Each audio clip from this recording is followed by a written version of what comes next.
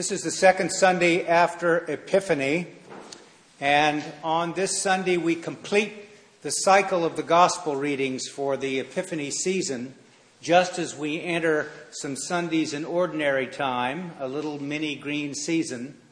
And this is tinctured by the Epiphany theme, the great Epiphany theme of the ways and the means by which we make manifest the presence of Christ to the world, the presence of Jesus Christ and how we do it.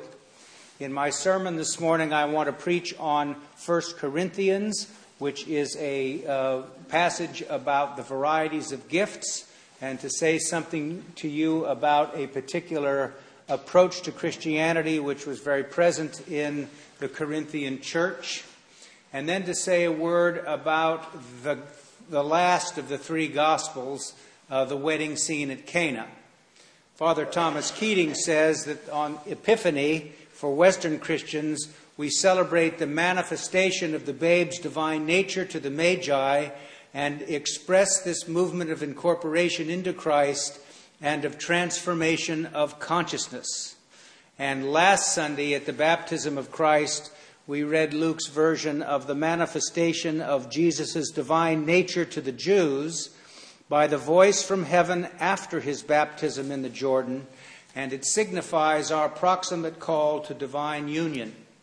The human family and each of us is purified by the waters of baptism and prepared for spiritual marriage with the Son of God. I'll save his comment on the wedding scene at Cana when we get to it.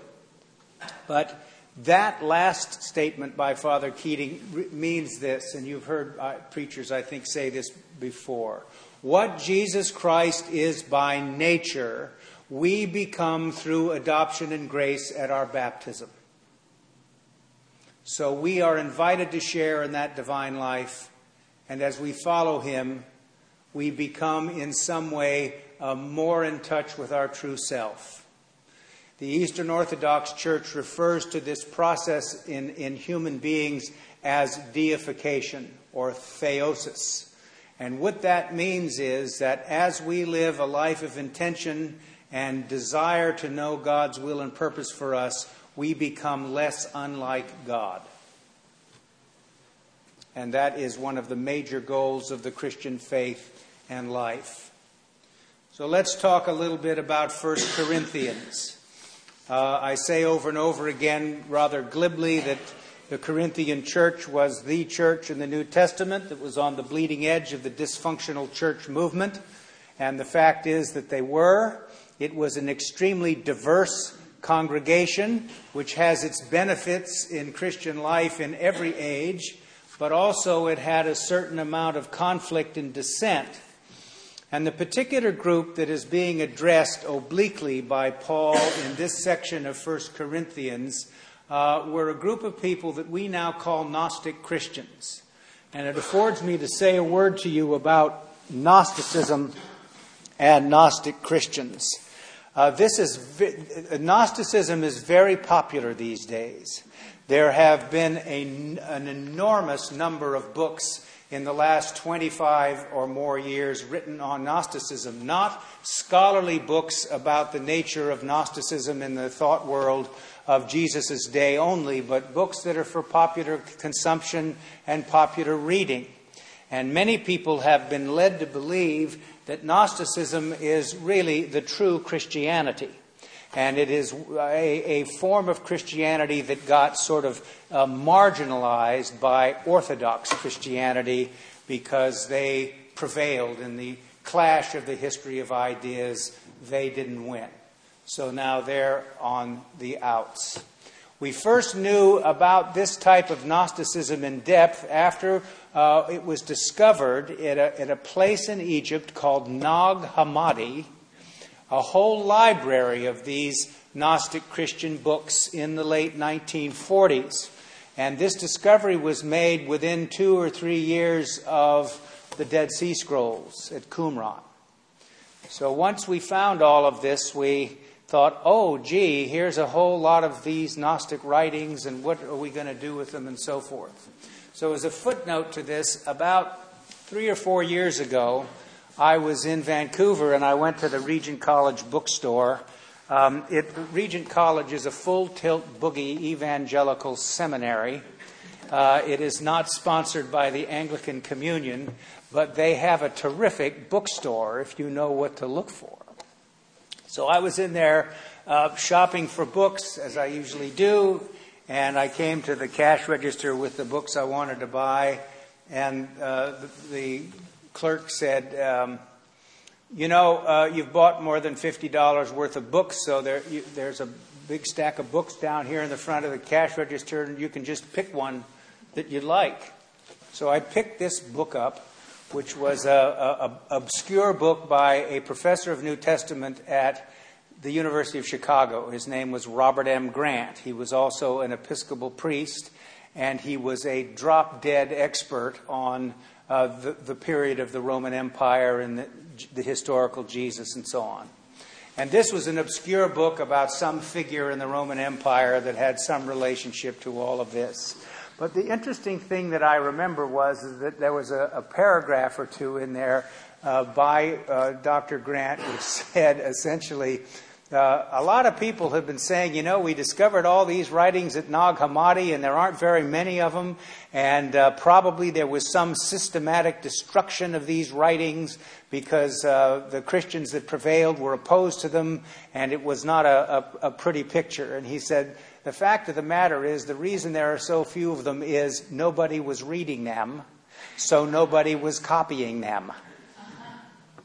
So sometimes the most obvious answer can be hard for some people to get to, particularly if they have a particular point of view they wish to advance. In any case, the Gnostic Christians in Corinth believed that the true Christianity is the internal enlightenment that you receive by understanding the secret teaching of Jesus. Gnosis means knowledge in Greek. So you need to understand this knowledge, and you will achieve some species of interior enlightenment that will allow you now to somehow flourish as a spiritual entity and so forth. The reason it was resisted by other forms of Christianity was that's not what Jesus taught. And that's not what Jesus did. Jesus believed that we were to be the agents of the transformation of the world, and that we were to bring the values of the kingdom of God here. And so each Christian person becomes an instrument of the purposes of God as they begin to understand more clearly and fully the nature of that teaching, the teaching of Jesus about how to do this. And those are the middle bits of the Gospels that I've talked about over the last several weeks that don't just deal with his birth and with his death, but with his teaching and with his earthly ministry. And so not only did these Gnostics believe there was this interior way of operating and that it was the real Christianity and the most important thing, they believed that having this knowledge and these skills and abilities put them in a more superior spiritual position than those who did not. So Paul was moved to say to the Corinthian congregation, there are varieties of gifts, but the same Spirit. And our focus should not be on this hierarchy of gifts, but that all gifts are necessary for building up the body of Christ, for the necessity to extend in our lives as we reach out in love and concern for other people. And so we shouldn't focus on this. We should think of a democratic way of understanding the gifts that we receive from God that come from the Spirit of God. God coming in an inward way to enlighten and strengthen us. This is not for the purpose only, or even most importantly, for self-enlightenment. This is very popular, as you can imagine, these days, because the triumph of the autonomous self is the highest good in our culture.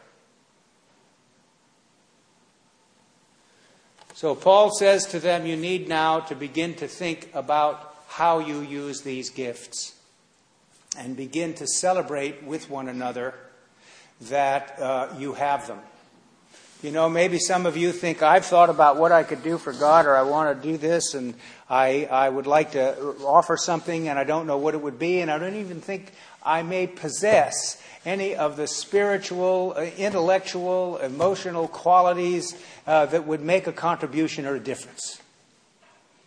And this text is about the fact that they do, in big and small ways, the ordinary and the commonplace activities of how we relate to one another in our living.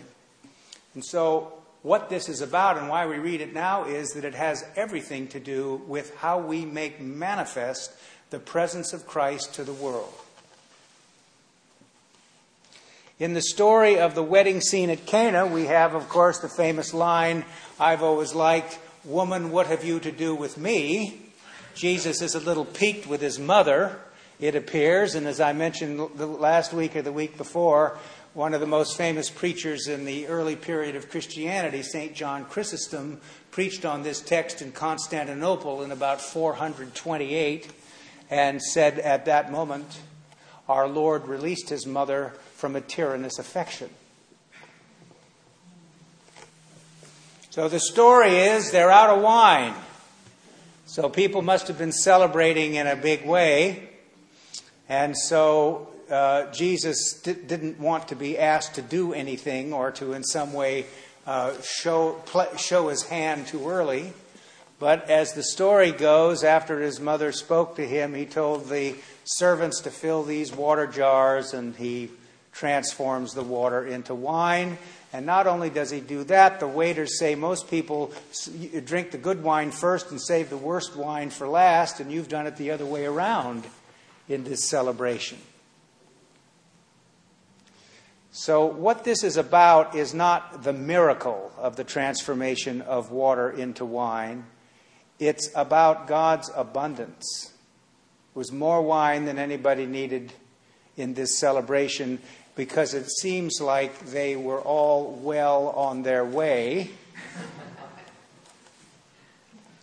And so it's about, though, the fact that there's enough. You know, with God, there's enough. Paul in 1 Corinthians, a little later after this passage, says, we need to be concerned about how we can match our abundance with other people's need. So when you think about offering your gift, that means whatever it is that you possess, some degree of abundance in talent, skill, ability, practical wisdom, that you find the ways and the means to match that with other people's needs. And here, this is a story about God's abundance moving forward.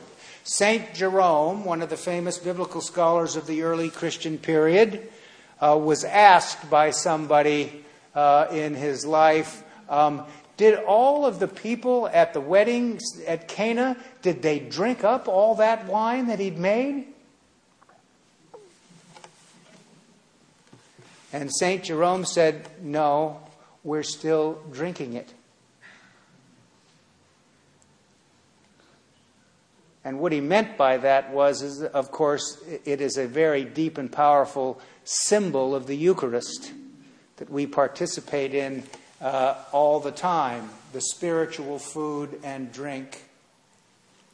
One time in a class at Nashotah House, in the liturgy class that Dr. Lewis Weil taught, somebody raised their hand and said, why do you have to have wine at the Eucharist? And Lewis looked at this person absolutely deadpan and said, because wine has the Spirit in it. And he wasn't kidding. So if anybody asks you that, you can tell them you have the answer now. Father Keating says that the manifestation of Jesus' divine nature to the apostles through the transformation of water into wine at the marriage feast of Cana, signifies the consummation of the spiritual marriage of Christ with human nature and with each of us in particular. And this theme, in one sense, is not uniquely Christian, because the lesson we heard from Isaiah today has everything to do with this spiritual marriage of the people of God. And it was a theme that permeated all of the conversation, all of the yearning, all of the thinking about return from exile. Return from the alienation of yourself from God, the alienation of yourself from your ability to understand how important you are in God's plan for the cosmos, and how this now all comes together in the words and works of Jesus Christ. Keating says elsewhere in his book, The Mystery of Christ, that Jesus did not merely assume a human body and soul. He assumed the actual human condition in its entirety, including the instinctual needs of human nature and the cultural conditioning of his time. By taking the human condition upon himself, Jesus introduced into the entire human family the principle of transcendence, giving the evolutionary process a decisive thrust toward God consciousness. In the 11th century AD in England, the Archbishop of Canterbury, St. Anselm, developed a theological proof for the existence of God. It was called the ontological proof for the existence of God. And he said in that writing that the reason God must exist is that human beings can think of God, can think about God. There are some holes in this over time, and even some of his contemporaries spoke about those. But I've always been very fond of this, because it's always remarkable to me how that's a possibility, that each human person can think of God, whether they believe in God or not, that they are actually thinking about it in some way. And one of the things I would say, which maybe is a poor analogy, is here we are walking around with one of these. And I remember as a kid watching Star Trek. And people were communicating with each other with devices not dissimilar to this. And there are cell phones, that have the flip tops. They look just like whatever the thing was called that they used in Star Trek, And no doubt that may have had something to do with how people conceived their design and what it is that they do with it and so forth. The one I like is on construction site, push to talk, right? You don't have to make that sound when you do it, but it makes a sound and bang, you're right with the foreman. You don't have to phone them. You go push to talk and you talk. So look forward to being beamed up someday, maybe. Right? Although I'm worried and nervous about the scrambling of the atoms. That just in the that could be a real problematic situation if you get stuck in some way. But quantum mechanics, no doubt, has an answer to how that works. They're already transmitting particles around the world. So how we do that in the future, one never knows. But think of those things and the possibility. I don't know whether this is called visualization or whatever it is, but it sure has great power in the human consciousness. And you and I believe that the human consciousness participates in the divine consciousness. And Epiphany is about the celebration of those realities in the spiritual, emotional, and mental lives of faithful people. So we're urged, when we read the story of the wedding scene in Cana, to see now the beginning of Jesus' earthly ministry and to focus ourselves on the middle bits. And we're going to get talking about the middle bits in the next few Sundays in this green season. What then must we do? And what we do know is that we all are necessary for its accomplishment. Amen.